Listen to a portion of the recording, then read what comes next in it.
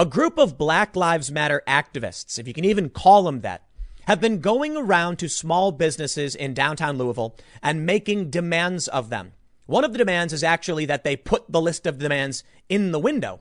But they want these companies to start hiring more diverse staff, instituting diversity trainings, and one of the most extreme proposals is they want these businesses to give 1.5% of their net sales to specific social justice nonprofits. I would call this a protection racket, only they're demanding these businesses pay an ideological tax, essentially a religious tithe. One business owner, a Cuban-owned business, has remained defiant, posting on Facebook that no, we will not give in to your demands. So the group of Black Lives Matter extremists, whatever, racketeers, showed up to the business and actually smashed a potted plant out in front of his restaurant. This is the most extreme we've seen so far, and it makes me wonder why exactly they want to abolish the police. Could it be then that no one could stop them? Could it be that they will institute this kind of community policing? I would dare say the answer is yes, because I've predicted this and I've been saying it nonstop for the past several months. Once the police are gone, you will get weirdos showing up to your homes and businesses making demands of you, and there will be nothing you can do about it. Well, of course, some people are pushing back. Cuban community plans rally at Nulu restaurant in response to Black Lives Matter demands, saying that they claim to be fighting injustice, but they're using injustice. Now, for those that have actually given into the mafia-like racketeering demands, protection racket demands, where these extremists go around smashing up businesses and then demand the city abolish the police, how have these cities been faring once they did abolish the police? Surprise, surprise, crime is skyrocketing. And I'll tell you what, man, what I've been saying about this is that it's getting worse. I can only assume it will get worse. And I warned about this years ago. Every time I see these stories about morality policing, about, say, the DA in New York or Texas saying we're not going to be charging these people, we're going to be dropping the charges, rioting charges in, I believe it was in Fort Worth, Texas, were dropped for many of these Black Lives Matter extremists. Morality policing. When the governors arrest people who want to open their businesses but allow Black Lives Matter. Morality government. And now we're hearing Louisville might actually declare racism a public health emergency. What you are seeing here is just a taste of what's to come. I've seen it before. I've seen it in Berkeley and I've seen it in Hamburg, Germany. And I'm going to show you exactly what it looks like. If you don't stand up and call this out now, like this Cuban restaurant is doing, like the Cuban community is doing, then they will eventually find their way to your residence. And when the police are long abolished, there will be no one to protect you. I want to talk to you today about what's going on with this Black Lives Matter racket, as well as defunding the police and how it's affecting Donald Trump's polls, because lo and behold, it looks like Trump is improving the more these lunatics go around making these insane demands. But let me just stress one more time. They're demanding net revenue cash from these businesses. Now, this is mafia tactics. Before we get started, head over to timcast.com/donate if you'd like to support my work. There are many ways you can give. I got a P.O. box, but the best thing you can do, share this video or just subscribe. Most of the people who watch, I should say just over half, aren't actually subscribed to this channel. So if you like my videos and you think I do a good job, make sure you hit the subscribe button, the like button, and the notification bell. And let's read this story from the Courier Journal. Cuban community plans rally at Nulu restaurant in response to Black Lives Matter demands. They say members of Louisville's Cuban community plan to gather Sunday in support of a Nulu restaurant owner who says he was threatened by Black Lives Matter protesters during a recent demonstration. Fernando Martinez, a partner of the Olé Restaurant Group, was one of dozens of business owners in the downtown Louisville district who recently received a letter from protesters laying out demands that aim to improve diversity in the area, which is known for its locally owned shops and restaurants. Martinez has publicly denounced the demands on Facebook, calling them mafia tactics used to intimidate business owners. And on Thursday, a small group of protesters confronted him outside his newest restaurant, La Bodeguita de Mima on East Market Street. Quote, "There comes a time in life that you have to make a stand and you have to really prove your conviction and what you believe in. Martinez wrote in his Facebook post. All good people need to denounce this. How can you justify injustice with more prejudice? And that was a quote from him, so it was grammatically incorrect, but I believe he may be English may be a second language. According to a press release, members of the city's Cuban community will meet outside the Nulu restaurant at 4 p.m. Sunday to support the immigrant-owned business, which has been subject to vandalism and extortion in recent days. The release states that La Bodeguita de Mima was forced to close July 24th during a demonstration that shut down East Market Street, at which several protesters presented Martinez with a list of demands and said he better put the letter on the door so your business is not effed with. This is what they have been doing. And if you've been following my content, if you have seen if you listen to the podcast and listen to my videos, I've been warning about this exact scenario. The restaurant remained closed the next 2 days because management and staff were concerned about safety. According to the release, 30 plus staff members, mostly immigrants, were unable to earn a paycheck. This is not about marginalized people. This is about power. Shutting down the police makes no sense. Abolishing the police makes no sense.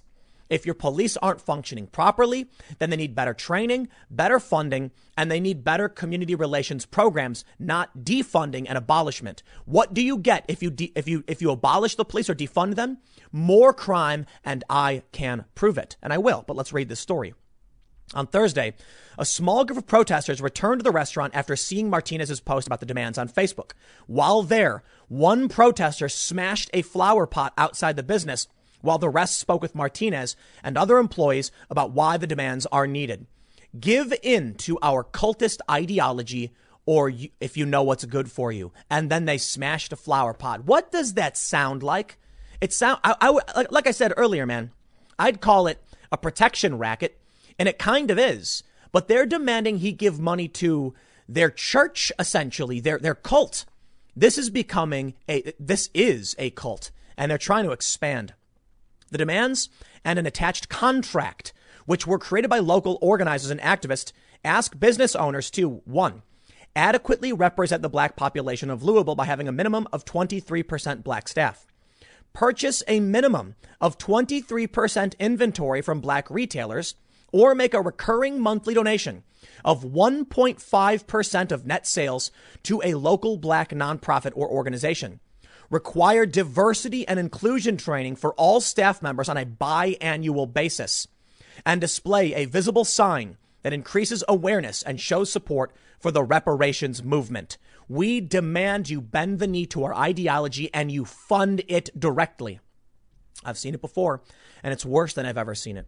I was in Hamburg, Germany for the G20 several years ago, and there's a famous photo that was making the rounds, not because of what it really was, but because of a small bit of information, a small side note people made. You see, this photo was of a smashed up business called the Flying Tiger Copenhagen.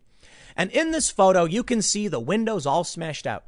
To the left, there's another business, and to the right, another business. Those two businesses were not smashed up and destroyed. Like I said, the photo was of that one business. So why is it the other two businesses weren't smashed up? Well, to the left, there was a gate pulled down, one of those steel gates they pull down over the windows. People couldn't smash the windows up. To the right, just a regular old window, but left alone. Why? Because they were flying an Antifa flag. The flag of Antifa was in the window, so the extremists left them alone. They're sending a message like they're doing now. You give us money, you fund what we want, and you put our symbol in your window and you'll be safe. That's mafia tactics right there. Felix Crittenden, an activist who works with Black Lives Matter Louisville, said the demands are related. Nulu's social justice, health, and wellness ratings were not meant to be a threat, but were instead intended to start a conversation with owners about how their businesses can better reflect and support black people. It's not meant to be a threat. We're just vandalizing his property and destroying things in front of his business, because it's unrelated. The demands have nothing to do with the destruction of his business and the threats to his staff. Crittenden, who also founded the organization Blacks Organizing Strategic Success, said several Nulu business owners have volunteered to sign the contract created by the protesters and are open to discussing their roles in the gentrification of the area, which has undergone hundreds of millions of dollars in development in recent years. At the root of the protesters' demands is the request that business owners acknowledge the harm brought on black residents when they were displaced from Nulu and the adjoining Phoenix Hill neighborhoods during the demolition of the Clarksdale housing project in the early 2000s. The 65-year-old complex, which abutted Nulu on Jefferson Street, was torn down in 2004 and replaced with mixed-income housing that became known as Liberty Green. According to a 2009 Courier Journal article, just 41 of the roughly 635 families who'd been displaced at Clarksdale returned to the new development. Nulu is flourishing, Crittenden said. To see that literal line in the sand as soon as you cross the street is very disturbing. Nulu doesn't reflect the community they sit in and claim to incorporate and serve. And because of this ideological disparity, what do? Well, they threaten people. And many of these businesses are scared, and they will just bend the knee. And now the mayor of Louisville recommends declaring racism a public health crisis. I have warned about this. Do you know what happens after they do? Take a look at what they've done in the name of other public health crises. Shut down your businesses, arrest people, prohibit church gatherings. They prohibit protests unless it is for Black Lives Matter. So what do you think happens when they say racism is a public health crisis? They've redefined the word. They've literally changed it in the dictionary. And now they're showing up to businesses and saying, bend the knee or else smash. I think we know what comes next. New York City has already had more shootings in 2020 than in the whole of 2019. Why is this happening? Why is New York experiencing a massive surge in lethal crime? I can tell you. NYPD eliminated plainclothes anti-crime unit in move towards more community policing. Gee, that was almost 3 months ago. What was this, 2.5 months ago? I wonder, or it's about a month and a half ago, sorry. I wonder, why would they do that? That's right. Black Lives Matter protests, encampments, and threats. Mass rioting through the streets. And you know what? The people keep saying on social media, guess what? The riots worked. We'll see if they worked in November. And unfortunately, it may be they did, and that is nightmarish. That these immigrant workers in Louisville are being threatened with implicit violence because they won't give their money to this ideology. Don't forget, they said 23% of what you buy has to come from our businesses. That's literally what cartels do. Or give 1.5% of your net sales a tax, a protection tax. Do what's right. Otherwise, we'll come back. And they did come back. Good on that business owner for standing up. You know what's going on in Portland, right? You heard about what's going on in Portland? Hold on. I'm getting ahead of myself. Sorry. This anti-crime unit in New York City, you know what they did? They sought to prevent gun crime. That was the point of the anti-crime unit. Anti-crime's mission was to protect New Yorkers by proactively preventing crime, especially gun violence. Shooting and murders are both climbing steadily upward, but our city leaders have decided that proactive policing isn't a priority anymore. They chose this strategy. They will have to reckon with the consequences. I'm not a big fan of the proactive policing strategy of what they were doing in New York City. Absolutely not. But you don't just snap your fingers and get rid of your anti-crime unit because a bunch of extremists made the demand. They did. Why? They couldn't deal with the riots, I suppose. You know, when these people went around smashing up businesses, they said it is easier to give the extremists what they want than stand up to them. And so they gave in. And I am telling you now, like I've told you several times, it is only a matter of time before you're at your house and they come through your neighborhood, they bang on your door and say, you next. Why? What do you think cancel culture is? When they pull up your old post history, struggle sessions, they say you're a bigot and you're fired. They'll tell you in the media, cancel culture isn't real. That's a lie. But look at these big celebrities. They're still well off and wealthy and working. What they don't tell you about is the small business owner. They don't tell you about the regular staffer, the people who have lost their jobs and will get no attention because they don't make it to the press. Is CNN going to tell you that Black Lives Matter is using mafia tactics to extort businesses? Of course they won't. So you don't hear these stories. I am telling you now. They started going into residential areas and the police followed them. In Portland, where they're all saying now that the feds have left, the riots have died down. Lies. The riots just moved to residential neighborhoods. That's what happened the night before. And the night before that, they went to a smaller town Springfield, Oregon, about 100 miles south of Portland. And they marched through residential neighborhoods, fighting with police and screaming at the residents. In downtown Portland, when the police backed off, there was no more shield for the regular members of the public. So they attacked local businesses, ripping their barricades off the front of their buildings, starting fires, and then marched through a residential neighborhood, fighting with police. It kept happening. When the police are gone, there will be no one to protect you from the violent mob that shows up to your house. And you know what else we have to look forward to? The worst of it? The police who just say, whatever, tell me what to do and I'll do it. Like we saw in South Jersey, when the governor said, you can't open your business. So police showed up and arrested the business owners, like the McCloskeys, who defended their home from the violent mob. And what happened? The police came and seized their weapon, even though, according to the AG, they did nothing wrong. We are watching these politicians, mostly Democrats, I mean, basically all Democrats, joining in the protests, defending them and essentially the riots. Mayor Bill de Blasio allows Black Lives Matter to be written in the street, but not Blue Lives Matter. There is no equality under the law. The morality government is here. And now the street morality police are going business to business, demanding cash. And where will the police be? The police will do what they're told. They will enforce unconstitutional edict. And one of two things is to come soon if this doesn't stop. Now that they're coming to residential neighborhoods, it's only a matter of time before they show up to someone's house. They might bang on the door. They might protest in front. They've gone to Tucker Carlson's home. They've gone to the homes of Seattle politicians. They've gone to the home of the mayor of Oakland, and they've vandalized these homes, including Tucker's. They showed up to the home of a conservative journalist, Cassandra Fairbanks, firing fireworks at her house and as it's been reported, firing guns. What we can confirm, because I'm very careful on the facts here, is that Cassandra believes they were firing guns. And we found evidence of fireworks. That's the best I can say. But they'll come to your house and they'll vandalize it. What happens when they keep doing it? What happens when the neighbors start complaining, saying, make it stop, please? Do you know what the police are going to do? The police are going to do what they've done in many of these cities. It's easier to give in to the demands of the mob than it is to actually deal with the mob. They'll walk up to your door. They'll knock on it and say, sir or ma'am, you're under arrest. You've been accused of crimes. The mob is angry. It'll be easier if you just come with me. Don't believe me?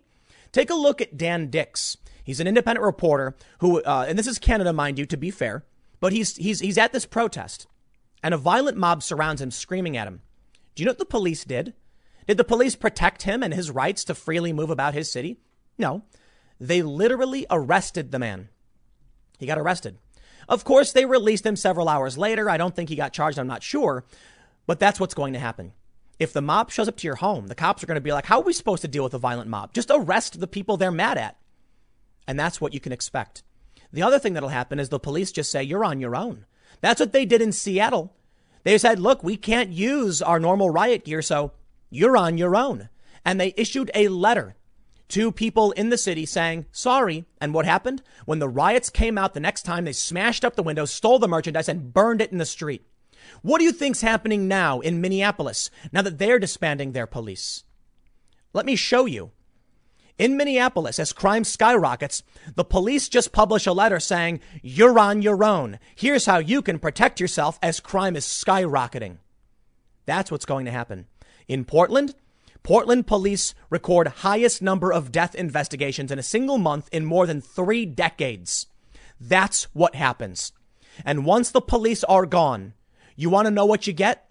They show up to your business and say, now you give to us. They show up to your home. They vandalize it and they make demands. They are attacking the police and demoralizing them. Police are resigning in Minneapolis. Seattle just moved forward with a new bill to abolish the police entirely. I'm not exaggerating. Seattle residents slammed defund the police as radical experiment during city budget meeting 3 days ago. And then we get this. It's around the same time. Seattle City Council moved to abolish police department with new bill. Okay. All right. I've said it. I've warned you. Is this story of Louisville not enough for you to realize what's happening? Okay. Maybe I'm being too hard on you guys. You're watching, so clearly you get it. You've seen the videos. You've seen the escalation. Is it fair to say that this will continue to escalate. I don't believe there is a reason to suggest that things are going to calm down. No, I think it's going to get worse. They're literally going to businesses in Louisville and saying, give us money or else, and then smashing things. Like, we know how that is, right? From now on, you're going to buy from us, you hear? And if you don't, smash that flower pot, little Jim. And then Jim goes, bam, smash that flower pot. You see how things are when you don't buy from our shops? That's what cartels do. I'll tell you what, you don't want to buy from us? Fine. We get 1.5% of your profits. Mafia tactics. I'll tell you what, Donald Trump is down in the polls, but his polls have recently started ticking up. And this is probably a delayed reaction to the polls themselves when they're done and when they're published and the violent riots we have seen. Maybe this will be what Trump needs to actually win. But I'll tell you what, man, the Democrats are on board with this. The Democrats are on board with the extremist identitarianism that we have seen throughout this country that only seems to be getting worse. For a while, it felt like it was going away. It did. And now it's worse than it's ever been. I'll do what I can to support this local business in Louisville who has stood defiant in the face of this. I'm going to be following this story. And I personally, though I don't live there, I will not allow these extremist ideologues to come and suppress good, hardworking immigrants in this country. They claim to fight for marginalized people. That's a lie. They fight for power. You want to know what the best example is? First of all, I told you I would prove, right, what you get with no police. New York got rid of their anti-crime unit because of the demands of the protest, and they defunded the police. And now crime is worse than it's been in a long time, maybe forever. Look at the McCloskeys and look at the guy in Austin who got shot and killed. The guy in Austin was armed with a rifle, and he walked up to the car of a guy just driving through. The guy just driving through defended himself. He was apparently driving some rideshare. I'm not sure which one. The guy pointed the rifle at him, according to several witnesses. So the guy in the car fired in self-defense, called the police, turned himself in. They say he's a murderer. They say this guy Garrett, who died, is a martyr. What about the McCloskeys? They were regular people. An angry mob entered their private property, and they stood legally on their property saying, get out, and they held weapons. And what does the mob say? They're evil criminals who must be prosecuted, and they want the police to arrest them. You'll see it, and you've seen it probably. Whenever something comes for these far leftists, whenever they encounter violence, they yell, call the cops, call the police. There's a funny viral tweet going around where someone's Twitter handle is abolish the police, complaining about someone threatening them and needing to file a restraining order. They don't want to abolish the police. They want to control them. And when the police are gone, they will go out with clubs and bats and they will beat you, attack you, and they will force you to do what they want. Evergreen College. We saw it, and now it's coming to real life. Remember, I don't know if you've seen this photo of these college students holding baseball bats and posing with their weird clothes and haircuts. There's video of them marching around and smacking someone with a baseball bat. Where are we now? They have come to the real world. Well, Trump's approval rating is going up. And hopefully people realize what's happening and they don't vote in the party that's supporting the fringe ideology that's engaging in these tactics. And let me make one thing clear for you. I don't like Democrats. I think they are willfully giving into the mob because they want power. And guess what? I don't like Republicans either. They're almost entirely bad across the board. There's probably, I'll tell you this, 8 Republicans and 3 Democrats that I think are doing a decent job. You know why I call them out? Those 11 people specifically? Because Donald Trump tried to withdraw our troops from Afghanistan. And there were 8 Republicans in the House and 3 Democrats who supported Trump on the endeavor. There's a lot of reasons I don't like Donald Trump, but he's not a Republican in the traditional sense. I am being forced by the Democratic Party's ineptitudes to support someone I normally would never go near. And the Republican Party, I'm not a fan of them either. But I'll tell you this. The more we see the Democrats supporting the arrest of small business owners, the Democrats supporting mafia tactics against regular people and small businesses, you better believe I'm going to do everything I can to oppose them. And that's more, I'm more adamant on that than I'm more sure of myself than I've been on most of these issues in a long time. You want to talk about foreign policy, economics, all that stuff. Fine. Milquetoast fence sitter, call me that. But when I see small business owners get arrested, when I see violent mobs use mafia tactics against Cuban immigrants, Yeah, I think I know where I stand, and it's not with them. And if the Democrats won't decry Antifa, and if Jerry Nadler says it's a myth, it's not real, and now they're going to residential neighborhoods, nope, I demand law and order. I do. But I'll tell you this. When the police enforce unconstitutional edict like they did in St. Louis and New Jersey, I am sick and tired of seeing conservatives lick their boots. Stop defending police. If they're arresting people for writing on the ground with chalk like they're doing in D.C., meanwhile, the cities are painting Black Lives Matter, stop defending the police. I'll tell you what, as an institution, I will defend them. We need the police to stop the extremists. But insofar, as far as we go with that, that's where I draw the line. Do your job, protect civil rights. When the police cross that line, I have no problem calling them out and calling out the people who would defend them bootlickers. But there's a big difference between what police are supposed to be doing, what they do when they defend our businesses from violent rioters, and those who would go and arrest small business owners and would arrest some pro-life activists for writing with chalk on the ground. If you want to put Black Lives Matter big ol' in the street, I don't care. But that means other people get their right to do the same. If you want to write Black Lives Matter in the street, fine. But if someone goes with chalk and writes, a pro-life message and you arrest them, stop defending those police. I think Trump is going to benefit greatly from this because people are going to get scared and they're going to call for law and order. And that means all of the bad things you can criticize the president for. Well, you know what? I blame the Democrats. They could have stood up against this. They didn't. They could have. They didn't. Only now are we seeing the conversation from liberals where they're actually standing up and opposing this stuff. So maybe if they got to the party a little earlier, maybe if Joe Biden told them to shut up and knock it off.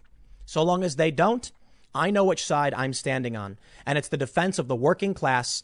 And it is not alongside any and all police officers. You can defend the police when they're doing the right thing, generally as an institution. And you can criticize them when they're violating people's constitutional rights. That shouldn't be a problem.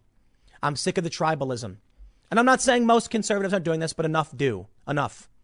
In the end, Donald Trump's approval rating in the aggregate has started to go up recently. And I believe it is a lag due to the riots. They lag behind, they lag by a week or so or 2 weeks. We'll see how things play out. I will end by saying this. You've been warned over and over again, not just by me, but by many people. You need to realize how bad things are getting. Maybe they don't get as maybe it does end here. OK, I don't know. I'm not psychic. But remember when I said it was only a matter of time? I can't believe this. It was only a few days ago. I said sooner or later they're going to show up to someone's house and say you can't play rap music anymore.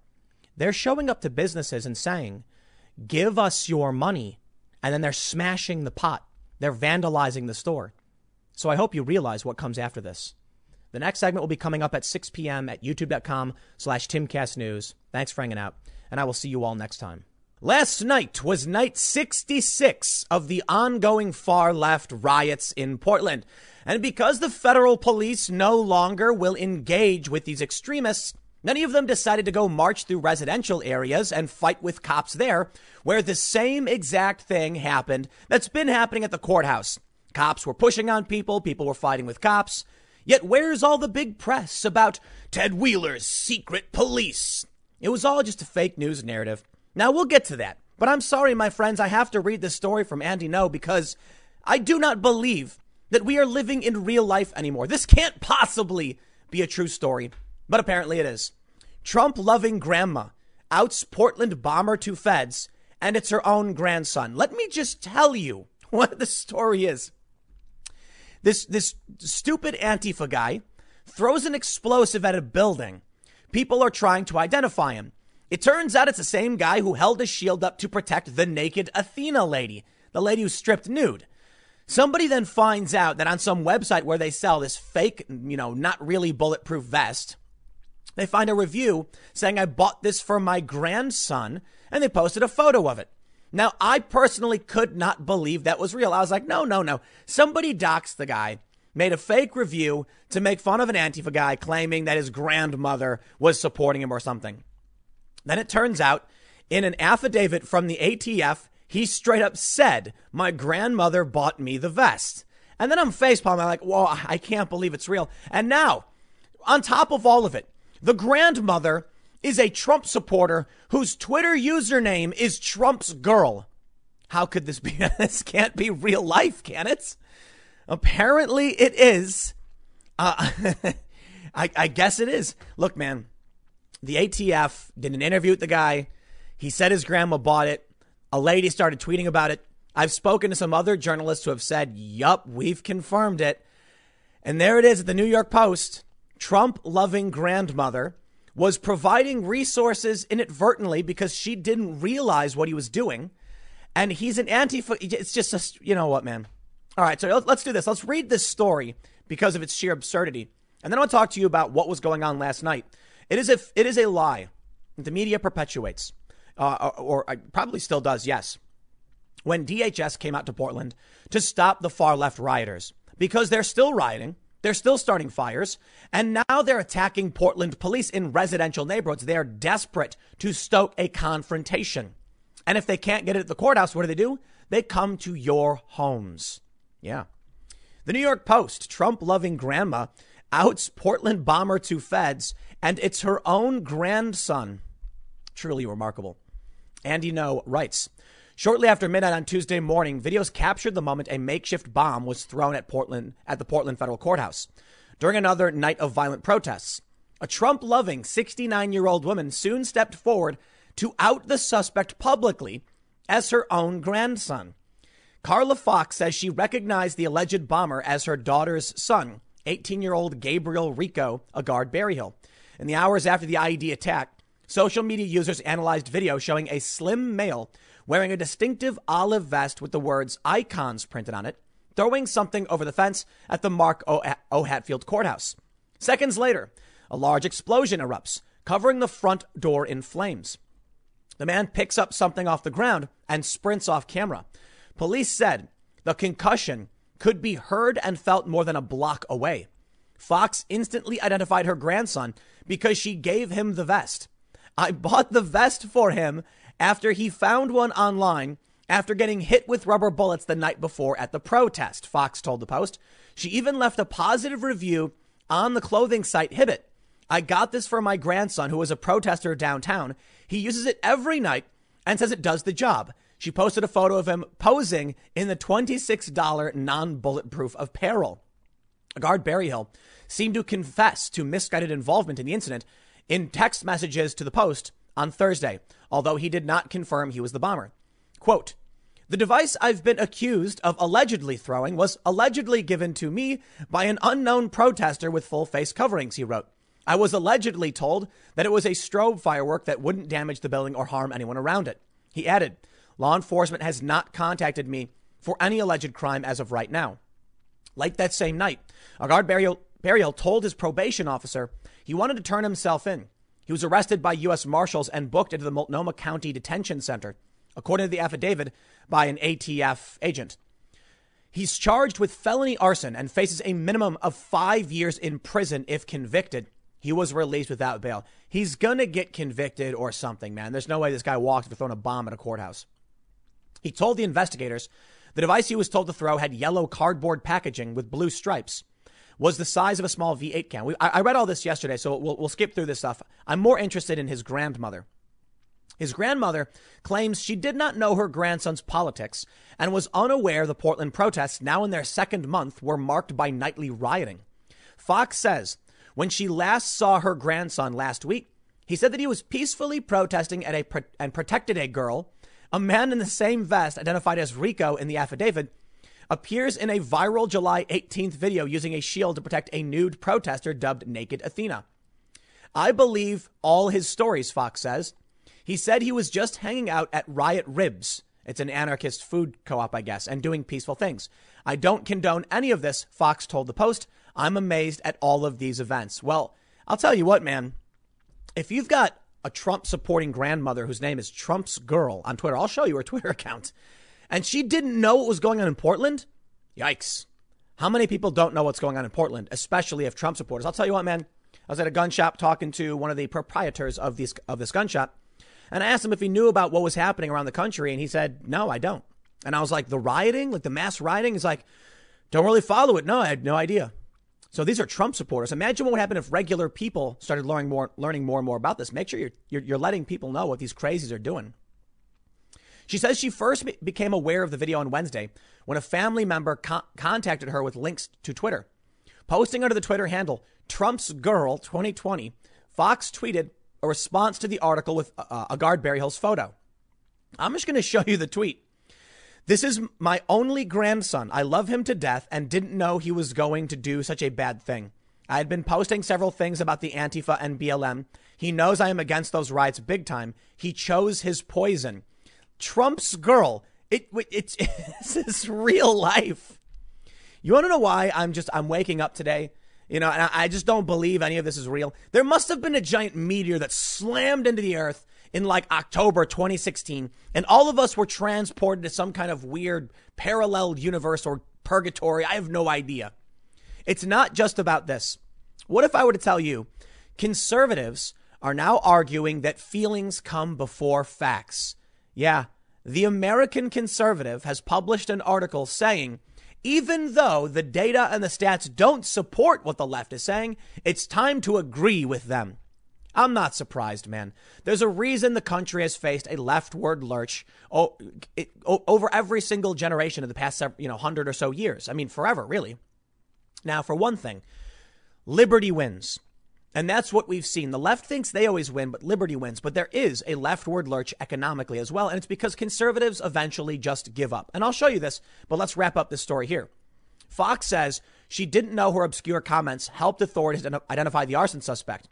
Her review of the vest along with the photo of her grandson is listed as a lead in the federal affidavit. Fox said her grandson is currently on probation for a felony conviction when he was a minor. She said he spent the past 2 years at Rogue Valley Youth Correctional Facility in Southern Oregon and recently talked of turning his life around and getting a job at Amazon. Fox spoke Thursday with Agard Berryhill's mother, her daughter, who told her she was not aware of the bomb video.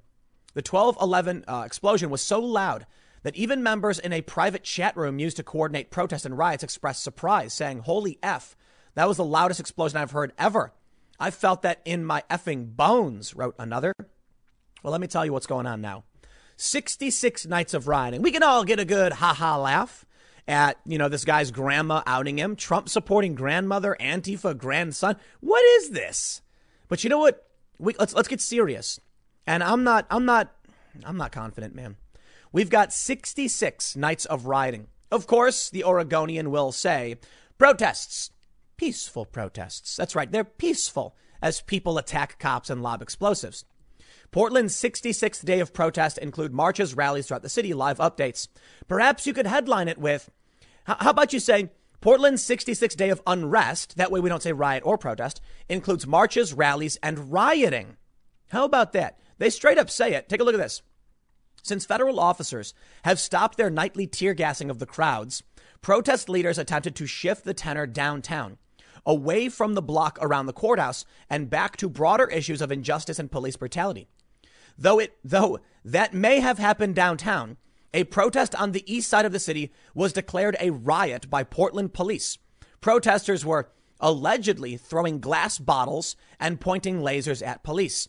Portland police were out in the streets, pushing protesters west on Burnside, and occasionally rushing into crowds and chasing protesters through residential neighborhoods. You know what?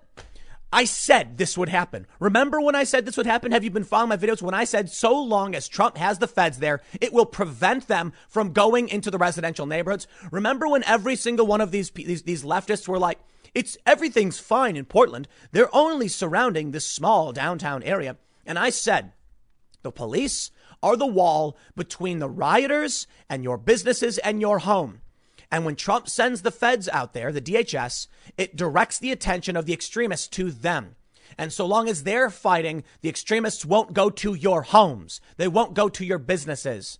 And there it is. Yup, lo and behold, that's exactly what they did. Now, I had someone ask me recently. They said, Tim, you tell people to get out of cities, but then you tell everybody that they're still coming to residential areas. They're coming to your neighborhoods. So which is it?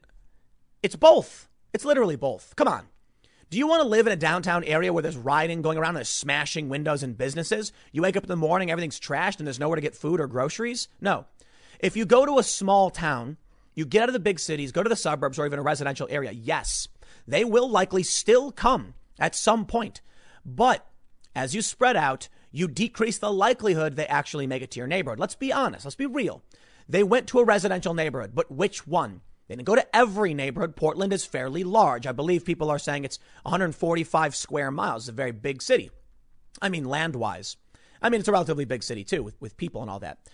But they still went to certain residential areas. You know what? You had your opportunity. Donald Trump could have deployed DHS to stand in front of that courthouse and make sure everyone who chose to engage in this would come to the courthouse. That's what was happening. So they said, fine, you know what? We'll get rid of the feds. No matter what they do, if they don't stop these riots, they just make Trump look better and better every single night this happens. If the Oregon State Police did their jobs and just arrested these people, you know what? I can't say I blame them. You know why? In Portland, they keep releasing these people. I'm surprised when I follow Andy Ngo's Twitter thread where he's like, here's 3 mugshots back to back of some far left extremist who was charged with a felony and has been released on bail every single time. And they keep doing it. You think at a certain point you'd be like, lock them up and throw away the key, right? I'm exaggerating, okay? What have the punishment fit the crime? I'm no fan of the prison system. I think we need reform in that capacity. But what do you do when you have someone show up to riot, attacks a cop, gets arrested, gets released right away? They're going to come right back out. That's one of the problems with Portland. So here's what happens. The other day, I talked about the absurdity of letting these people burn things and rip barricades down and try and smash up the businesses. There's wooden barricades in front of a bunch of buildings, and they were tearing them down and starting fires in the street, burning pigs' heads and burning books. Normally, when these fires break out, you have federal officers who come out with fire extinguishers. And then when the rioters start more fires and attack the feds, they push them back using, riot control weapons. Now they're not. Oregon government said, no. This is Kate Brown. She was like, we're going to send in Oregon police. Okay. The Oregon police come in and do nothing. And that was their goal. And you know what? I said, I can respect it within reason because sometimes the solution is counterintuitive and you might just want to de-escalate tensions by not engaging, which means it may be better you get one night of fires and then in the end, everyone calms down and goes home. The problem is, do you just open the door for fires? Look, it's one thing if they're out marching and they're blocking roads and being a nuisance and you say, we're not going to engage. Hopefully they get tired and go away. It's another thing if they're literally trying to rip the barricades off. They're literally ripping the barricades off buildings, tearing the wood apart and starting huge fires in the streets and all in all engaging in low tier rioting. You can't allow this. You know why? It's not going to stop. And now that they've gone to the residential neighborhoods right there from Oregon or from the Oregonian and the police engaged them, they will be just as angry. They are already putting out their propaganda again, saying police were beating journalists and innocent people. We were just peacefully marching and these police were beating us. There you go. Now the propaganda is out and it's your fault, Governor Kate Brown. It's your fault, Mayor Ted Wheeler. What's Trump got to do with this? Now, of course, are we going to see the mainstream press in this country come out and be like, Ted Wheeler's secret police, unmarked, wearing masks, going around beating people? Of course not. These Portland police, the state police, they're dressed similarly to the feds. They've got, the armor on, the masks, the helmets. They got riot weapons.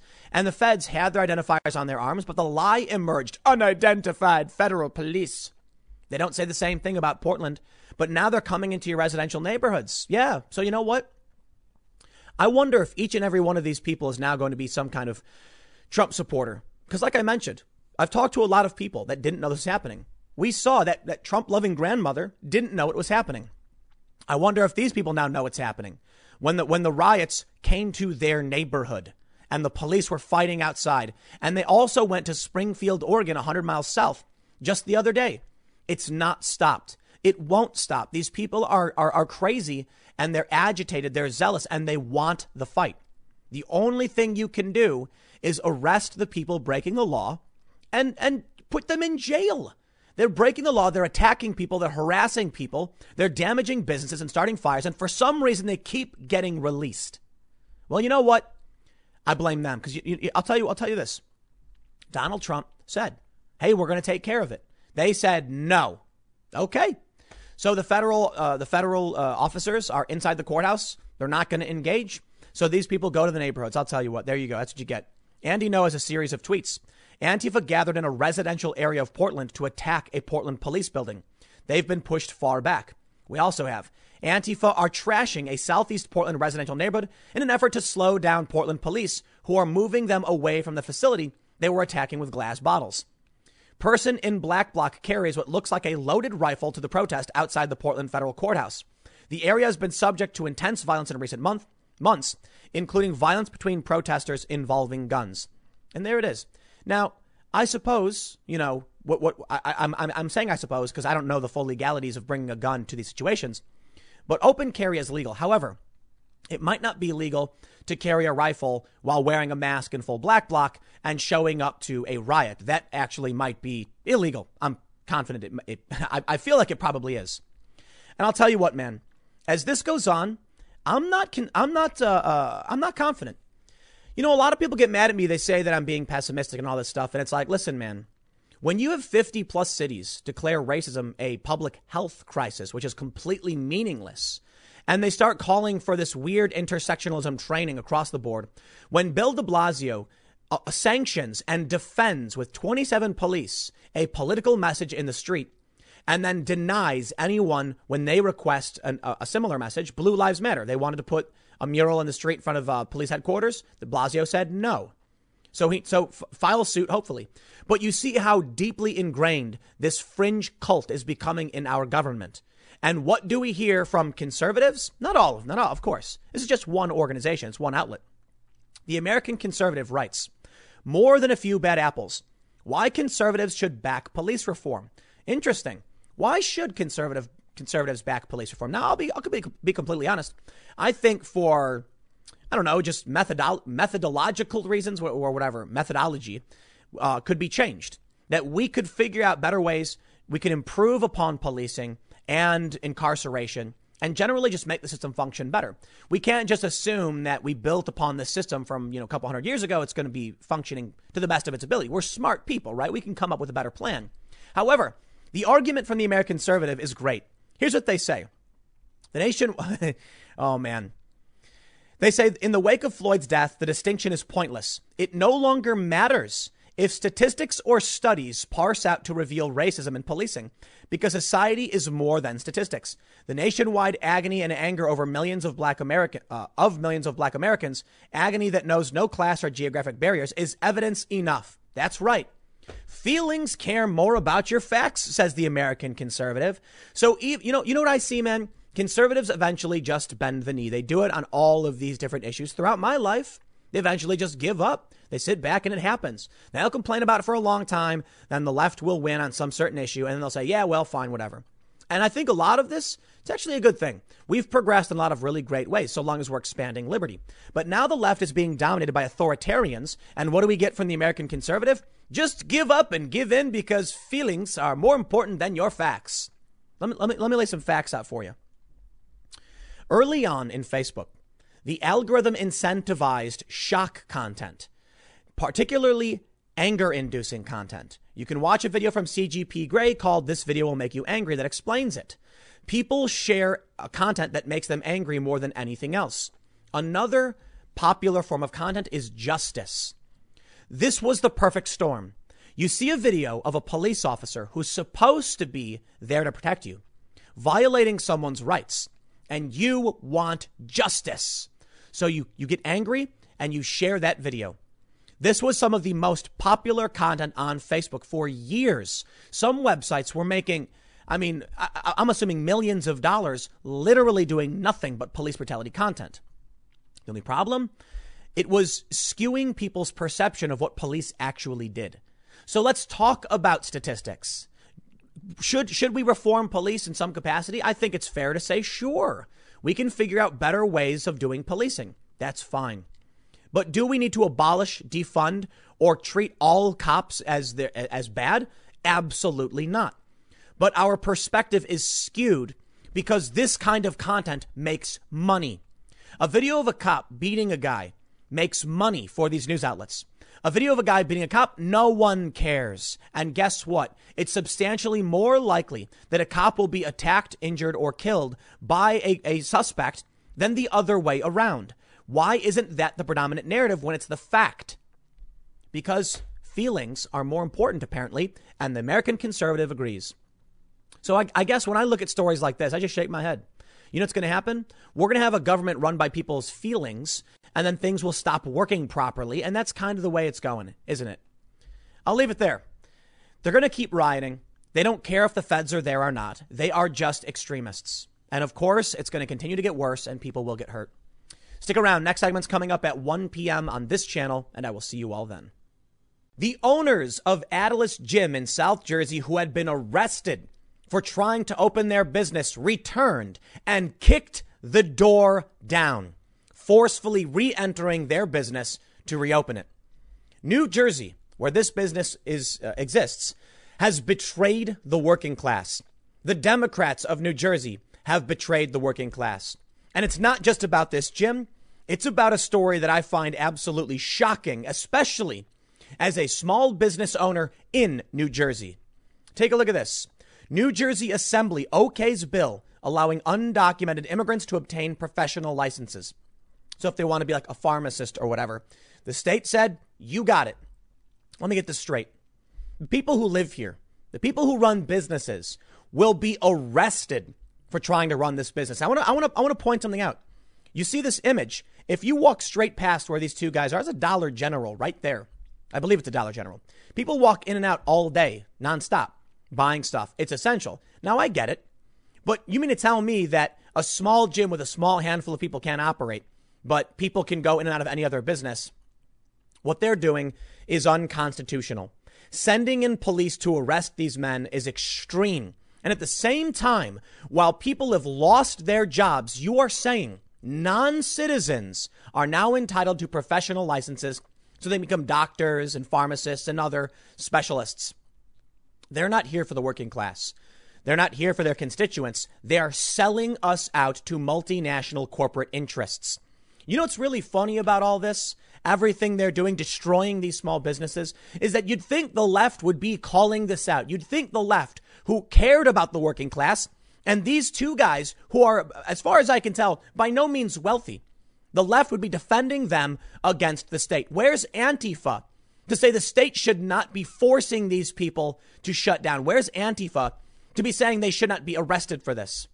Remember Bernie Sanders? For years, Bernie Sanders warned that increased immigration would lower the wages of U.S. workers. Now he barely mentions it. This story from March of this year. The Democrats have betrayed us. They are selling us out to special interests who want cheap labor.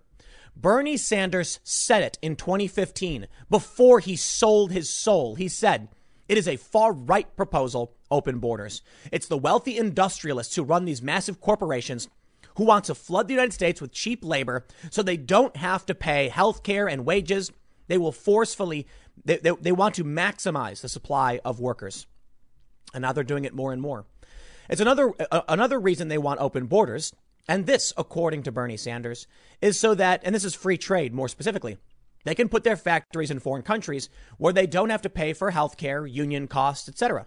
Once again, making everything cheaper for the wealthy ultra elites. And the weirdest thing happens just the other day. Donald Trump tweets out slamming wealth inequality. Why? Donald Trump is a populist.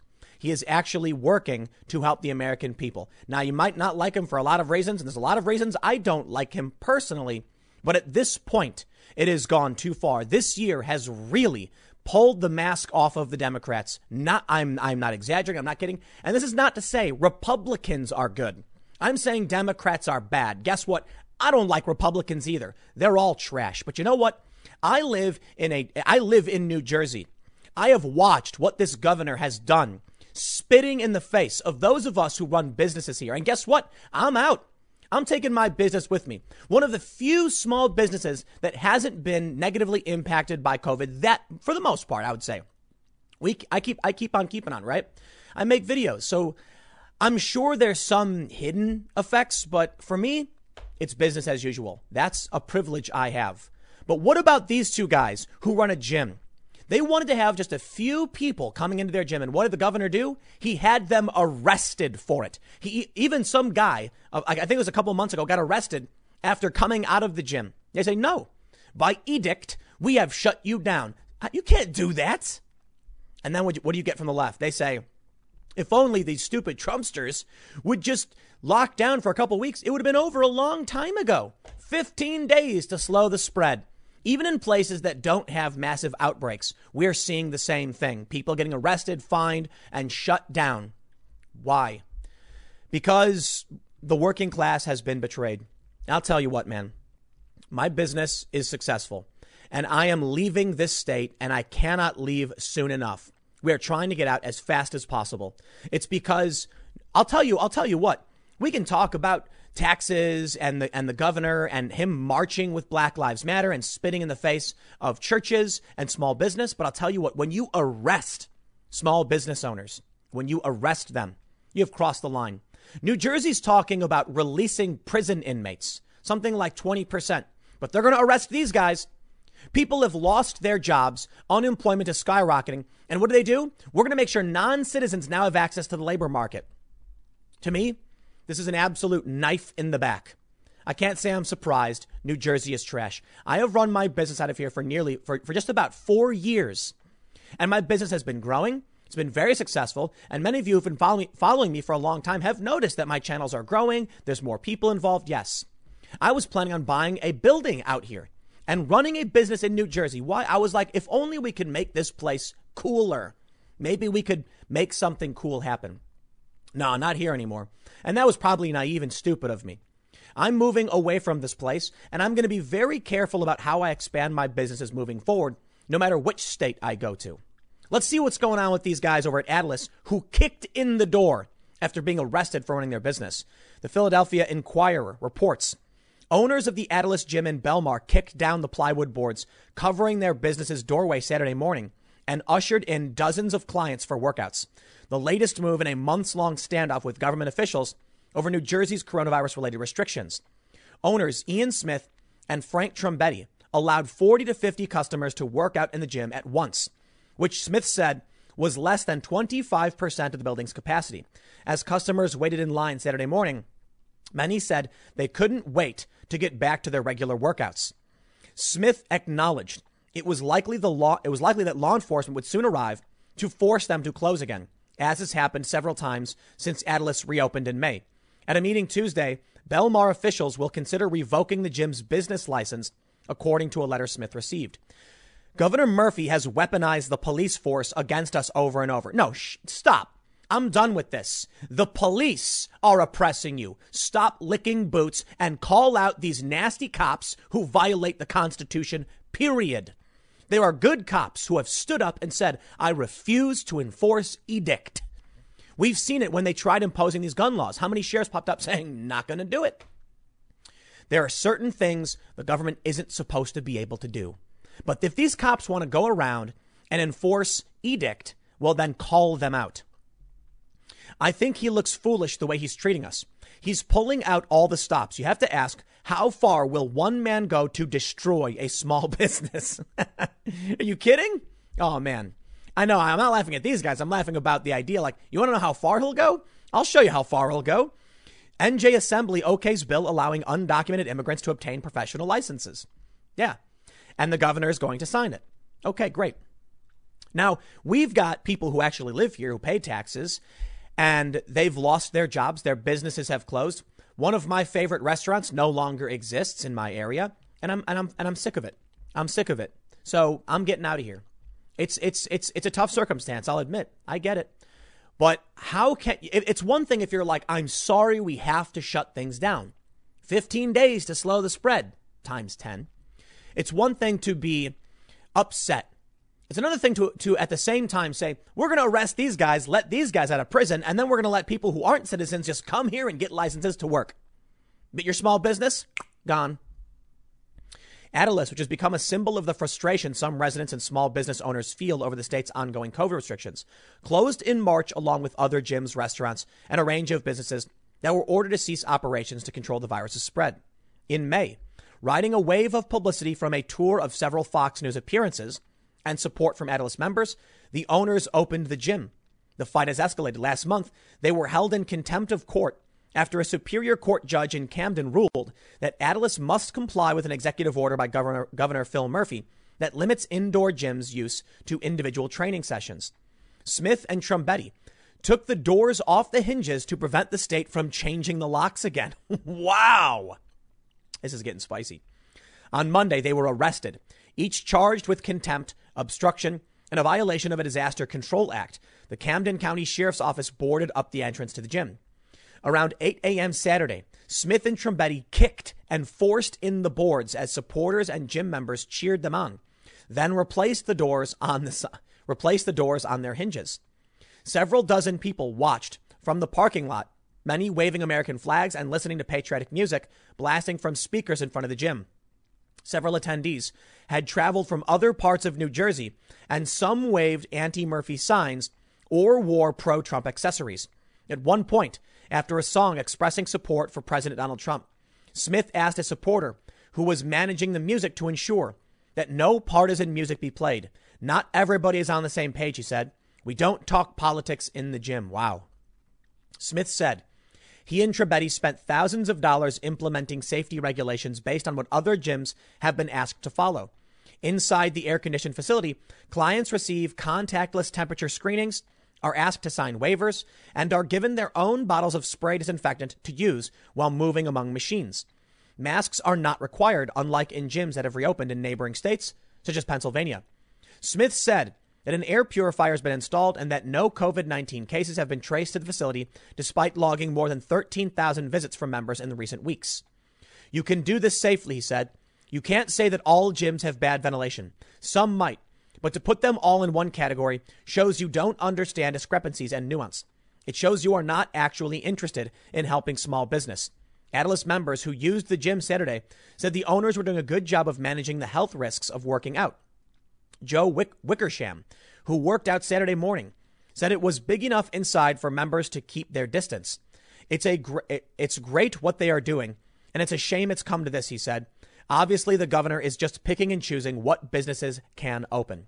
Yeah, because just across the river, over in Pennsylvania, apparently gyms are reopening. Now, look, man, I'm not here to condemn or condone what these men are doing. It's very, very difficult to figure out what is the right thing to do. But I will criticize the governor for supporting mass protests and Andrew Cuomo. All of these states that have joined in, you have no right to criticize people who want to run their businesses when only a small handful of people will be operating inside the business, when you go out and march side by side. And then what do we get? Anthony Fauci saying, well, I'm not here to talk about the protests. I can't opine on what governments can and can't do. Anthony Fauci will come out and tell us what businesses should or shouldn't be allowed to operate. But then when asked directly about the protests, he'll say, oh, whoa. I don't want someone throwing a brick through my window, right? That's basically what he's saying. Now, listen, maybe these gym owners shouldn't be forcing their business open. OK, I'm not here to condemn or condone. I mean, in fact, I will be to a certain degree. I will be slightly critical of kicking the doors in. And it's tough to know what the right thing to do is. But I'll tell you what the wrong thing is the governor arresting them. It's the governor issuing these edicts to shut down these businesses. It was supposed to be 15 days, and now it's stretching out to 130 plus. We've got to figure out a better way to solve these problems. We're already hearing now the CDC is apparently saying there's going to be serious health risks if we don't reopen schools. How could it be that we're being told there will be mass starvation, that kids need schools, yet for some reason the media and the Democrats keep saying the inverse? We're learning about how this stuff spreads, and it turns out that going outside is actually one of the best things we can do. Yet still, after all this time, they haven't changed any of their strategies. To me, it's frankly absurd. The only thing I can really say, man, is the reason why I would say I'm slightly critical about kicking the door in, though I can understand and respect, them standing up for their rights. My concern is escalation. And we're really, really close to an election. Peaceful protest is the right way to go about doing these things. And maybe what they're engaging in is civil disobedience. We just have to be very careful about escalation. That's all I can really say. And I'll tell you why. Listen, when the rioters got out of hand, it actually started hurting the left-wing cause. And that made me angry. If you really want to stand up for what you believe in, you do it peacefully, and it works. It's a fact, man. I've shown you all the data. When they went out and marched, approval for Black Lives Matter skyrocketed. It was great for them. But once they started rioting, it began to backfire. And this made Trump look good and made Trump out to be the law and order candidate. This is why I say I lean slightly critical on kicking the doors in. I got to tell you, look, deep down, I'm glad to see people stand up for their rights, be it Black Lives Matter lying down in the street peacefully and people engaging in civil disobedience and saying it's my business, I can do what I want. But I'll tell you this, man, optics matters. And you've got to make sure that you're engaging in peaceful, nonviolent civil disobedience. Call what you want, Natalis, whatever you want. I'm just saying, let's be careful, because if this comes to the point where other people start kicking doors in and it's going to swing negatively just before an election. Look, man, I'm sorry. I'll just tell you this. I don't have all the answers. I don't. That's why I'll just say I don't condemn or condone the actions they're taking, and I can respect people standing up for their rights. I'm just warning, keep in mind how once the far left started rioting, how much that helped Trump. And if the right started doing something similar, it's going to hurt Trump really, really bad. This is about voting out these people who would violate our rights while we have a chance to do so. The election's coming up really soon. I don't know what this means for New Jersey. Me personally, I'm leaving. I know the guys over at Atlas can't do that. I respect them for standing up for their rights. Let's just get through an election, see what happens, and hopefully all of these people who violated our rights are taken out. And I'll tell you what, one step further. If you are a police officer who violated the rights of somebody because you were told to, I hope you get fired. The left likes to prop up these people defending police as bootlickers. And I get it, man. If the cops follow unconstitutional orders and say, I'm sorry you have to do this, and then you just apologize for them. No. I'm not. You can absolutely, when the cops come to your door and they say, hand over they're going to seize your weapons for an investigation, comply and criticize them. Vote for someone who will hold them accountable. This is why I think there is a good argument for police reform, as we've seen how many cops across this country enforcing unconstitutional orders. They're literally breaking the law in front of our faces, and everything's breaking down. Listen to this. I don't need to get too much into what they're doing with this assembly bill. I just wanted to highlight this because it feels like they're punching me and many others in the gut at a time when businesses are suffering. Okay, providing professional licenses to undocumented immigrants. Okay, I'll tell you what. I absolutely have sympathy for people who want to come to America and live better lives. This country is fantastic. But you have to understand that when it comes to undocumented immigrants, they're jumping the line. They are literally oppressing good, law-abiding immigrants who are fighting to join the system to live a better life. These people are literally oppressing legal immigrants. You have to understand, we have rules in place for a reason. We have people who have just lost their jobs in this state. And now if you're going to jump the line, come to this state and think you have a right to take those jobs away, there are other legal immigrants who have played by the rules. Let me put it this way. Maybe this is something the left could understand. Let's say that you are going to college and you paid all of your loans, and then you're in class, and then finally someone says, I'm really sorry. You've been here for 4 years. You've paid all this money. We're not going to be able to give you your degree, even though you followed all the rules. And you'll say, whoa, why can't I get my degree? You see, there's only a certain number, and we're giving it to this person who just showed up yesterday. And you're going to be like, but that's not fair. I paid into this system. I'm supposed to get my job now. I understand the analogy is not perfect. The point I'm making is there's a finite amount of jobs. If you want to get a professional license and get a job when they're shutting down all of these jobs and you're now unemployed, and then they bring in more people to work in your field, making it harder for you to get, your job. Well, there you go. You've played by the rules. You've done everything right. And now they're opening the door to other people. So you have to fight harder than ever. It's no wonder so many of these college students are becoming communist and socialist. Let me get to the point on the Atlas thing. It's a, Let me just be honest. There's very specific language I have to be careful about using lest this video get deleted by YouTube. Keep that in mind.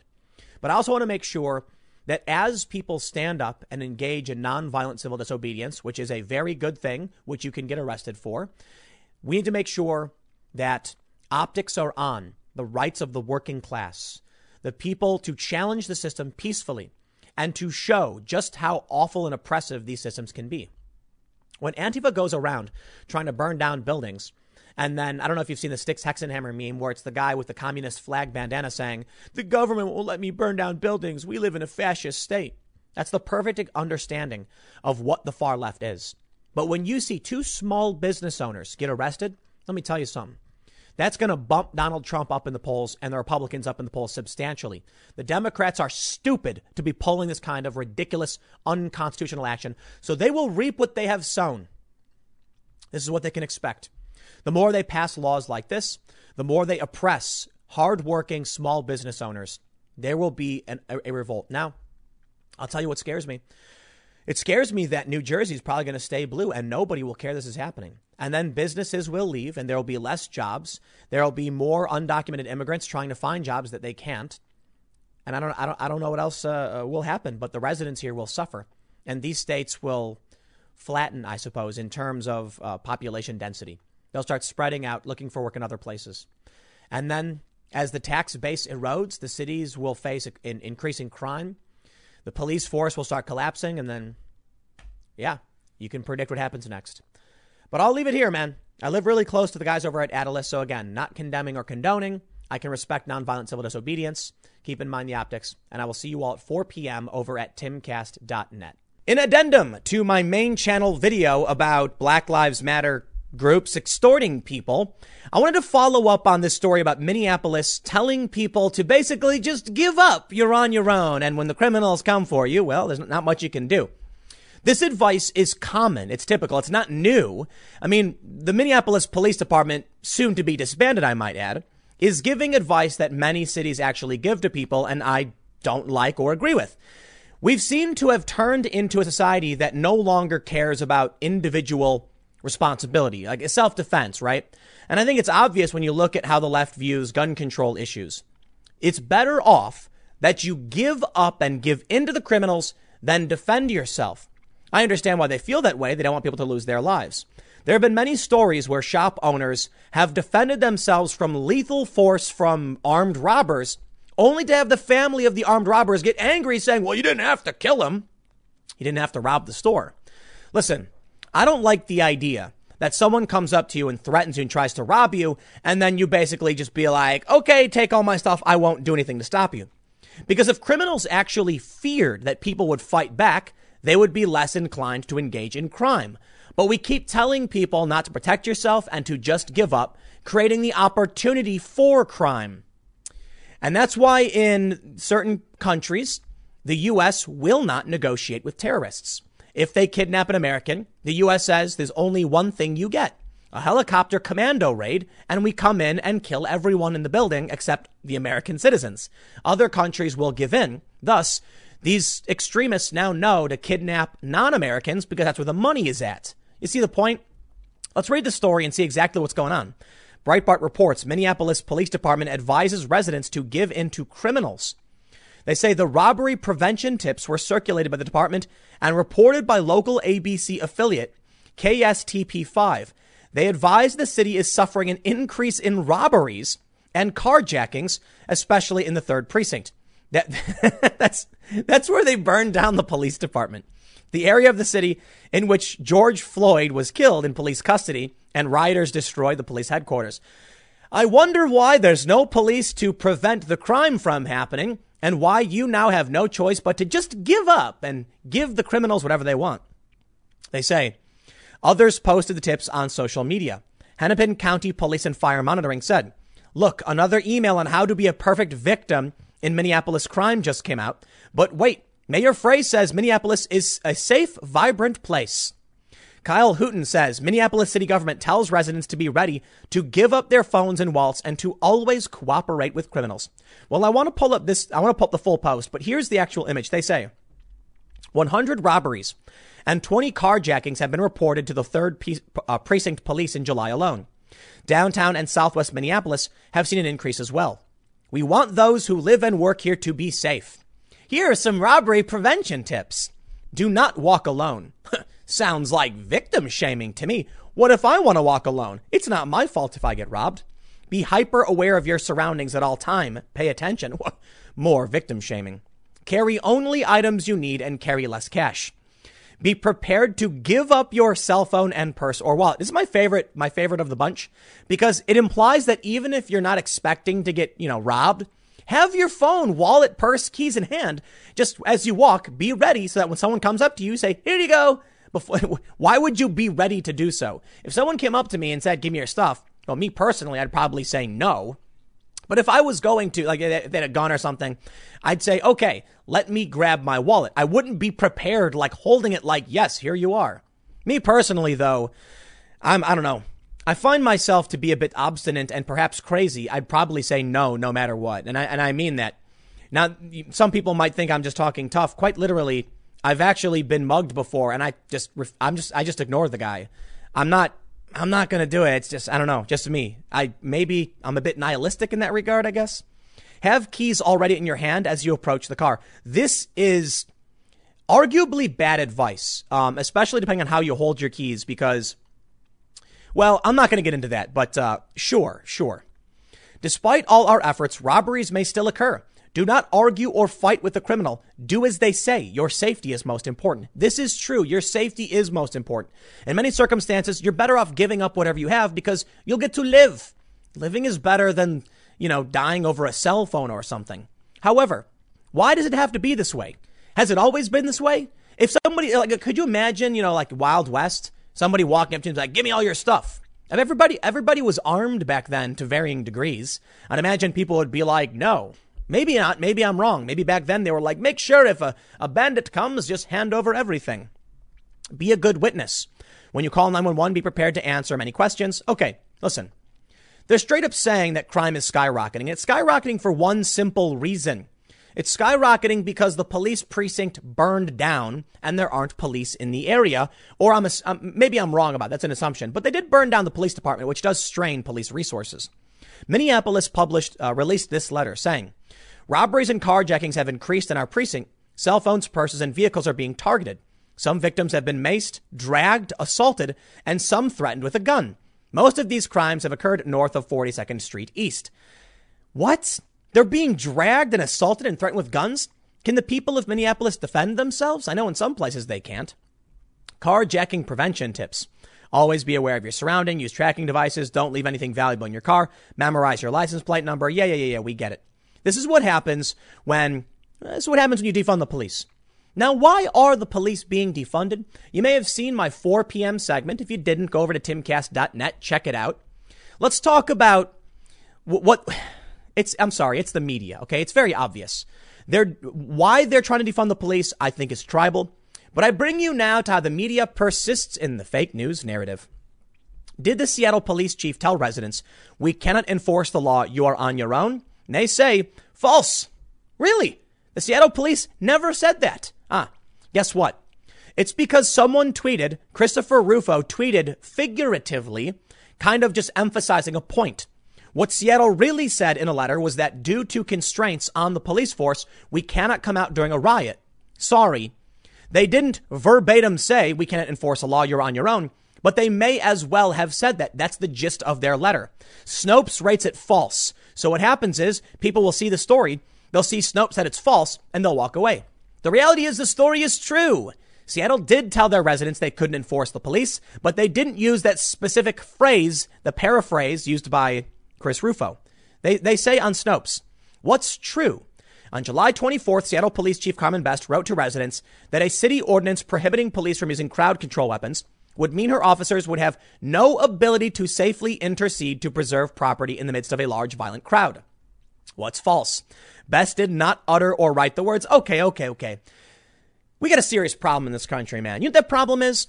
It appears that most of the left they have no concept of figurative, alliterative, figurative statements, jokes, nuance, semantics. I don't know. Listen, everything to them is literal, verbatim, period. Trump says a joke and they go, Trump speaks off the cuff and they say, did he literally mean? Maybe it's because their brains lack the ability. Or it could be, and Snopes could be a product of that. Or maybe they're intentionally lying and pretending they don't understand. But I'll tell you what's happening. Seattle said basically the same thing that Minneapolis did, that we're not going to be able to protect you because of the constraints put on us because of the left. Snopes then puts out a story saying, it's not true. No one really said this specific phrase. Donald Trump could say something like, I am a big fan of pepperoni pizza. Then someone will post a quote where it's like, Trump says he likes pizza. And then they'll do fact check. False. Trump never said he liked pizza. And people will be like, oh, but he said he enjoys pizza. You see how they changed the words? Yes, literally, they're not saying this. The point I'm trying to make, when Snopes does things like this, and other outlets do this, they make it so that you continue to support things not in your best interest. Notably, Joe Biden does literally support defunding the police. But wait, Tim, that's fake news. PolitiFact says Joe Biden has pushed back against this. When asked if Joe Biden would support redirecting funds away from police, he said, yes, absolutely. According to the Brookings Institute and many activists, defund the police means not to strip all funding, but to redirect some funding. To which Joe Biden answered, yes, absolutely. What more do you want? Joe Biden didn't say abolish the police. He does support increasing funding in certain areas, but he did agree with the core idea of what defunding the police is. The media then argues semantics to confuse you because they are desperate. Please vote for Biden, our horrifying puppet candidate who can't even stand up, let alone debate or talk straight. That's what they're doing. Journalism has become a political advocacy arm of the Democratic Party for the most part. There's still some good journalism left. Conservative journalism argues conservative points. There's very few conservative outlets. But mainstream press is basically just the Democratic Party as far as I'm concerned. There's a certain story about a certain former U.S. president who is seen on a certain island with certain young people. You get the point. Bill Clinton. Where's the news about this? Nobody. They're not going to do it. Why? Because the New York Times and every other outlet, they're just arms of the Democratic Party as far as I'm concerned. And guess what? Now Snopes will say, do news organizations work for the Democratic Party? False. And they'll say Tim Pool engaging in a strange conspiracy theory. No, it's euphemism. It's hyperbole. The point I'm making is that news organizations just espouse things framed in such a way that often benefits the Democratic Party. Sure. Take that one with you. I got a couple more segments coming up in a few minutes, and I will see you all shortly. Evil, corrupt, fascistic, far-right Donald Trump is now coming out opposed to income inequality. Okay, I was kidding about those names about Trump, but you get the joke I'm making. They say all these things about Trump, far right, propping up the billionaires and all that stuff. Donald Trump tweeted in response to this story from Business Insider. So let me tell you what Business Insider said. They said, while 40 million Americans filed for unemployment during the coronavirus pandemic, billionaires saw their net worth increase by $500 billion. To which Donald Trump said, I actually agree with this. Too much income disparity. Changes must be made and soon. What? I saw this tweet and I was like, conservative Republican candidate Donald Trump comes out opposed to income disparity? Wow. This guy's trying to make me vote for him, huh? Now, here's what I tweeted. Ingenious move. Donald Trump opposes income inequality, forcing Democrats to support it. Yes, I kid you not. He has put them in a very strange situation. Cameron Kasky tweets, we stand socialist Trump. I like it. I'd like to see him actually address income disparity. I don't like the idea of CEOs making, 10,000 times or 10,000% what their employees are making. I don't know how you actually deal with this. In my opinion, I think it's mostly a cultural issue. And I believe a lot of this was actually being solved by Donald Trump reducing unemployment numbers, getting more people jobs. There's a lot of problems we have.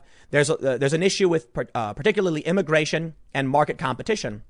Donald Trump was dealing with these things in such a way, bringing back factories, securing our borders, that resulted in less supply of low income workers, increasing competition, increasing their wages, and decreasing wealth disparity. This is actually a real thing. Well, now you've got leftists actually cheering for Trump. And surprise, surprise, in response to Trump tweeting about this, there are a bunch of people insulting him saying like, you're still a Cheeto dictator fascist. And it's like, you know what, man, when the president comes out and says something good, my response is, cool. Good for him. Because I don't have Trump derangement syndrome. And therein lies the big problem. I don't have derangement syndrome for anybody. I think some people get hyper obsessed with Joe Biden. They get hyper obsessed with Hillary Clinton. They get obsessed with AOC. And I think all of these people, including Trump, are worthy of criticism. When Joe Biden came out and said, find, arrest, and prosecute the extremists, the Antifa, I said, here, Joe Biden, I agree. Thank you. It's that easy. When Donald Trump comes out and decries income disparity, I say, awesome. This speaks to me. I'm center left on a lot of economic issues. I believe in a mixed economy. I'm not for laissez-faire capitalism. I'm definitely not for socialism. I think that's way worse. I would prefer a laissez-faire system over a communist or socialist system. But I do think the mixed economy works really, really well. Some regulation, public funds and taxes, and, a typically free market. I say typically. We got regulation problems. Let's be real. If Donald Trump wants to come out in favor of this, it makes me happy. And guess what? The reality is 61% of Americans say there is too much economic inequality in the country today, but views differ by political party and household income. Let's read this. They say, Pew Research, among Republicans and those who lean toward the GOP, 41% say there's too much income inequality, compared with 78% of Democrats and Democratic leaners. That literally makes sense for someone like me. You need to understand something, and this is for the left. For everybody. Look, the leftists would try to argue that I'm conservative because I call out Antifa and violence and all that stuff. Nope. They try to argue that I'm conservative for opposing their weird PC cancel culture nonsense. Nope. I'm anti-authoritarian, but I'm basically a liberal and have been most of my life. I was actually kind of far left when I was younger. And then, once I actually read some books and learned some things about economics, now I'm just a regular old liberal. Mixed economy and all that jazz. Certainly not a conservative. But right now, the way I feel is more represented in the polls the way many other liberals feel. In fact, when I took the Hidden Tribes test, so the Hidden Tribes actually plots you as progressive activist, traditional liberal, moderate, passive, etc. It said I was a traditional liberal. When I took the 8 Values test, I'm also a liberal. That's why I've never been a big fan of Trump, because he's actually kind of center right. But it's also why I don't have Trump derangement syndrome, because he's not that far away from me politically compared to the fringe lunatics of the far left. Guess what? There's a majority of Americans who believe income inequality is a serious problem in this country. So I will applaud Donald Trump for calling it out. It starts with awareness, man. If people don't know it's a problem, then we can't deal with it. And I'll tell you why it's a problem in simple terms. People don't like struggling to find paths to success. If there's no chance at bettering yourself, then people give up. This is a problem we have with college students today. College is a mistake. College loans are a mistake. And that's why I'm also in favor of some kind of forgiveness program, which Donald Trump has also talked about. And I'm pretty sure it's been a while that he implemented a college forgiveness for military vets. I believe for disabled vets.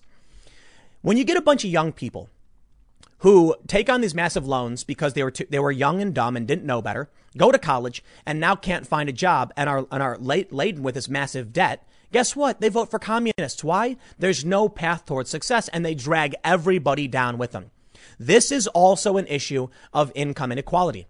When people when you see stagnation for wages among most of the middle to lower class, and the 1% at the top starts skyrocketing, then you end up with people who can't find their path to that escalator. Say, I want to live the American dream. How do I get there? The reality is, first and foremost, the American dream does exist. But for many people, they can't find the path to the American dream. It may not actually be an issue of laws or regulations. It could be an issue of culture, people just not knowing how to do it, and education. But you will get all of these people dragging the whole system down, making everything worse for everybody because the system clearly isn't working. Now, I believe a lot of this has to do with cultural issues. I don't think there's going to be a regulatory way to deal with this. And I don't necessarily think that's the way we should deal with this. I don't think we should pass a law where it's like, you can't be rich. Like that's ridiculous. That's stupid. We want people to succeed. What we have are cultural problems. College, first and foremost, is causing a big portion of these problems. How do we solve them? For one, get rid of the colleges. But we need to foster entrepreneurial attitudes in people. Teach them how to find paths to success and make it easier for them to start their own businesses. This could come in a regulatory manner or in a social program kind of way. Hey, I'm in favor of these things. Maybe we make it easier for people to get grants for small businesses. You got an idea? You can come in, you can get a grant. It's not that easy, and I blame schools. Most people don't know how to do this. Anyway, I don't want to go too much in income inequality. What I want to point out is 41% of Republicans believe it's bad as well, and 70% of Democrats. I think Trump is absolutely right to call it out, and I'd like to see some real action taken as to how we can reduce income inequality. The big reason for me why I think income disparity inequality is a problem is that you end up with people like Mackenzie Bezos, who dumps nearly $2 billion into leftist fringe cultist ideology programs. Okay, I'm exaggerating a bit, but you get the point. You get these ultra uber wealthy people who can fund all of these fringe political nonsense trash ideas. And what can we do? What can regular people do? Regular people don't have the means to make massive political donations. Now, I got to admit, I'm doing well for myself. But I certainly don't have $2 billion like Mackenzie Bezos does to just dump into political causes. I have made a decent amount of large contributions to politicians, people that I believe in. And recently, a couple people like Billy Prempe, a conservative running in New Jersey, and Sean Parnell, a conservative running in Pennsylvania. I'm afforded that ability because I do well for myself, to put it mildly. But what about regular people? How do they stand up? That's why I think it's important we figure out a way to reduce income inequality. That's why I like Donald Trump for saying this. Like I said, the dude's trying to get me to vote for him. I don't want to live in a country where through economic means or through, authoritarianism, you have ultra wealthy elites who have the ability to dictate for the rest of us and democracy becomes meaningless. I don't like that idea. And you know what? I'm willing to bet most populists completely agree and most libertarians agree within reason. Here's my position. I'll tell you what. I don't want to see a law that says you can't be rich. I don't want to see a wealth tax, and I don't even think a 90% tax bracket on the wealthy will actually solve these problems because people will just find loopholes. What we need to do is make it so that people, through competition, through cultural attitudes, through ease of starting a business, regular people, middle and lower class, actually improve themselves. And that is what ends up lowering this income inequality. Maybe that's what Trump would probably implement. And I actually think it's rather a centrist or even center-right position I have, except for the fact that I think we could implement some kind of social programs to help people kickstart their businesses. I hear over and over again from people who have a skill or a talent, and they say, I just don't have the capital. And because of the cost of my health care and my home and my vehicle, I can't even save up to start the business. That's a problem. How we solve this, I don't know. But hey, guess what? Your evil far-right fascistic dictator just called out the problem. Awareness is the first step, right? Thanks for listening to this video. I'll tell you what Donald Trump should do. Totally, just for whatever reason, I'm going to mention it. Trump, do this. Pardon nonviolent marijuana offenses at the federal level to the best of your ability. Create a panel or council that will go through to make sure that these people are legit nonviolent offenders. There could be some people who are violent and they only got convicted on, pot issues. But I'll tell you this. CivIQ, 68% of people want cannabis to be legal. 68%. You know what, man? You get Trump to enact some kind of reforms that help close the income gap. He legalizes marijuana to the extent that he can at the federal level and pardons true nonviolent convicts, expunges their records. I will happily walk in and slam that, vote for Donald Trump and also withdraw our troops from the Middle East. But he's doing that. So I'd be willing to bet if Trump came out and said the first thing I will do upon re-election is pardon nonviolent pot offenders and work on a program to solve the income disparity problem, he'd win in a landslide. So do these things. I'll leave it there. I don't know. Look, I got to be honest. I loved the tweet from Trump, so I had to make a segment about it. I got one more coming up in a few minutes, and I will see you all shortly. A few months ago, the Security Ministry for China advised the officials in the Communist Party at the highest level, including Xi Jinping, that they must prepare for physical conflict with the United States. Scary thought. Well, today I bring you escalation. Army Guard begins to reorganize force into 8 divisions to prepare for possible fights with Russia and China. Great. Now, this could be nothing. Possible fights doesn't mean actual fights, but I'll tell you what, man.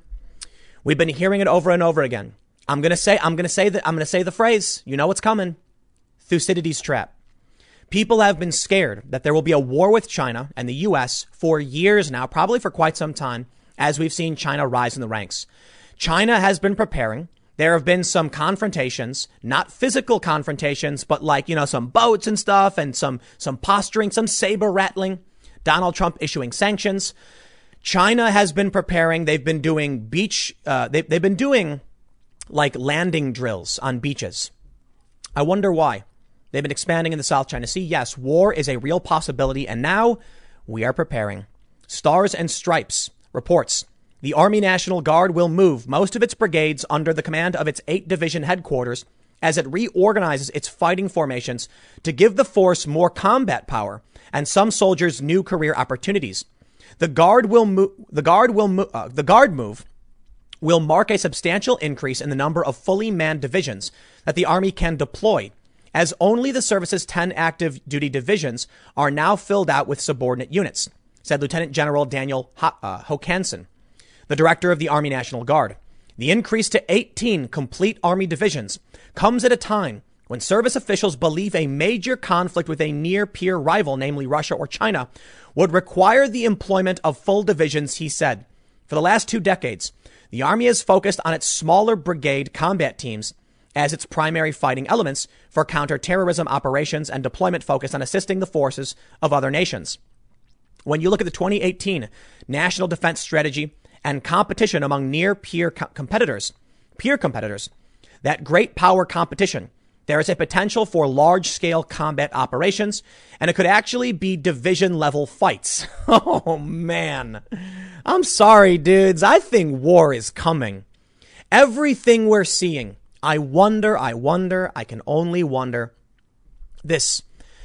If there was a red flag, this is a giant red flag. But let me tell you, if there was a red flag that conflict was coming, perhaps it's the gigantic communist red flag flying from these ships that are sailing around Taiwan and trying to put pressure on American, military operations. The National Defense Strategy, crafted by former Defense Secretary Jim Mattis, guides the Pentagon on future planning, placing the potential for major conflict with rivals China and Russia as the nation's primary national security threat.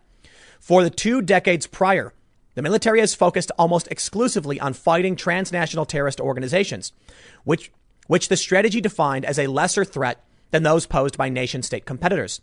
The Army National Guard now has 8 headquarters elements stationed in Virginia, Texas, Pennsylvania, Minnesota, Kansas, Indiana, California, and New York, which are each made up of about 300 or so soldiers. Some have established relationships with subordinate units, but none are manned in the way the regular Army has built its divisions, which boasts about 20,000 soldiers. Here we can see a photo. U.S. Army soldiers assigned to Bravo Battery 1st Battalion, 119th Field Artillery Regiment, Michigan Army National Guard, fire an M777 155mm howitzer as part of a direct fire training exercise during Northern Strike 20, Camp Grayling, Michigan. This is kind of a badass photograph. I tell you what, that's cool. After studying the formations, Hokanson found the Army Guard had plenty of brigades and battalions to staff those divisions, which would allow the formations to train together and establish critical bonds should they be needed to deploy together into combat. The actual division alignments have yet to be finalized this week. Officials notified key lawmakers and stakeholders in the 54 U.S. states and territories that host Army Guard formations about the plans. Guard official said they will require governors and other top state leaders to agree to partnerships with some units falling under the control of headquarters in other states. But Hokanson said the new alignment will have no impact on the governors and state adjutant generals' control of the forces assigned to their home states. He also said the National Guard has not asked Congress to provide additional funding for the changes. The plan calls for more brigades to align with other divisions in their general regions of the nation. In one example, Hokanson said New Mexico's 1 to 200th Infantry Battalion would become part of the 41st Infantry Brigade Combat Team based in Oregon, which would become part of with the 41st Infantry Division based in California. Okay, I got to slow down. I don't know a whole lot about how any of the military ranking, naming, battalion, all that stuff works. So probably people watching know way better than I do, and you can comment. But if this is the Army National Guard and they're preparing for a conflict with Russia or China, I mean, these are guys who stay, for the most part, in the U.S., right? Is there concern potentially that there will be a homeland conflict? I don't think that's ever really happened before, at least in modern history, right? We got too many guns, right? We got armed militias. I guess maybe I'm wrong, but we'll see. So let's move down. They say, quote, so if you've got a lieutenant colonel or sergeant major out there in New Mexico, and one of them is absolutely potentially the best battalion commander or senior non-commissioned officer in the entire division right now, really wouldn't matter. There's no opportunity for them to advance, Hokanson said. This would provide us the ability to better manage our talent across the National Guard by providing opportunities to those officers and NCOs that demonstrate the greatest potential and capability. We then give them the potential for opportunities beyond where they might normally get if they just stayed in their home state. He said he hopes to have all the National Guard divisions established in the coming months and reach initial operating capability, meaning they have trained enough together to be certified as minimally effective to deploy and fight as a unit by October 1st, 2021. Mark those dates, man. I don't think we're going to see anything right now. There's a slow roll. People look at history, and I talk about this, every so often. People look at history and it's a condensed view. It's a condensed lens. You'll see a story. I mean, did you know that I think the American Revolution took place over 20 years? There was somebody who was born after, they started talking about the potential for independence and the conflict started that ended up fighting in the Revolutionary War later on. But when we look at history, a lot of people assume this stuff happened essentially overnight. It didn't. Right now, ranks are forming. In India, China and Pakistan are forming ranks on the border, which according to surveillance drone footage, satellite, they think that China and Pakistan are preparing for a pincer attack on India, striking from two fronts to spread their forces thin and hurt India. Australia apparently has now said they're no longer neutral. We have joined forces with Australia's naval, powers. It looks like we're getting ready for a serious international conflict. And it makes me wonder about everything we're seeing here in the U.S. I've said it before, but just to quickly give you the context. When people move out of these cities, 500,000 people from New York, we're decentralizing our economy. When the economy tanks, we are getting rid of non-essential functions and then slowly restoring with only essential functions. This helps us streamline our economy for essential functions, realign people to be working only essential jobs, and decentralizes them in the event that major cities get attacked. Also, people are buying lots of guns. Guns are hard to come by. I kid you not. My local gun store stripped bare. They got very little. They got very little inventory. Whether it's intentional or not, it seems like all of these things are lining up for major international conflict.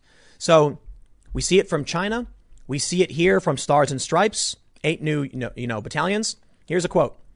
We never want to fight, he said. So, let me make sure. This is from Hokanson. The goal is to prevent conflict. But if that fight does come, he wants the Army Guard soldiers ready to deploy as a full division that has spent time working together. Okay. Here's another quote. When you go out on the playground and everyone picks players and you just go versus having a team, and you may only practice once a month and 2 weeks over the summer, but over the course of months and years, you know your strengths and weaknesses. You've worked together, and as a team, you would play much better together, Hokanson said. That's what we're looking at with this. Sure. Let me tell you something. If we really were gearing up for war, this is exactly the right way to go about announcing it. If they came out and said, we expect full-on military conflict with China and Russia, thus we are doing this, people would panic. They say, no, look, it's a maybe. We want to be ready. We're doing training exercises. We're gearing up, creating new opportunities. So then people say, okay. You don't want mass panic, but you do want to entertain the idea to, gradually introduce what's to come. If they came out and said, America, Donald Trump was like, America, war with China is coming in the next year. Everybody get ready. People would flee. They'd quit their jobs. The economy would grind to a halt. So you do it slowly and gradually. And we're already seeing people flee. New jobs, new guns, new homes, decentralization. To me, looks like we're gearing up for war. But maybe it's just all of these things I'm seeing, right? It could just be that I'm looking for it's my confirmation bias, and this could be totally normal. But they're saying it, so you do what you got to do. I'll leave it there. Next segment will be tomorrow at 10 a.m. on this channel. Thank you so much for hanging out, and I will see you all next time.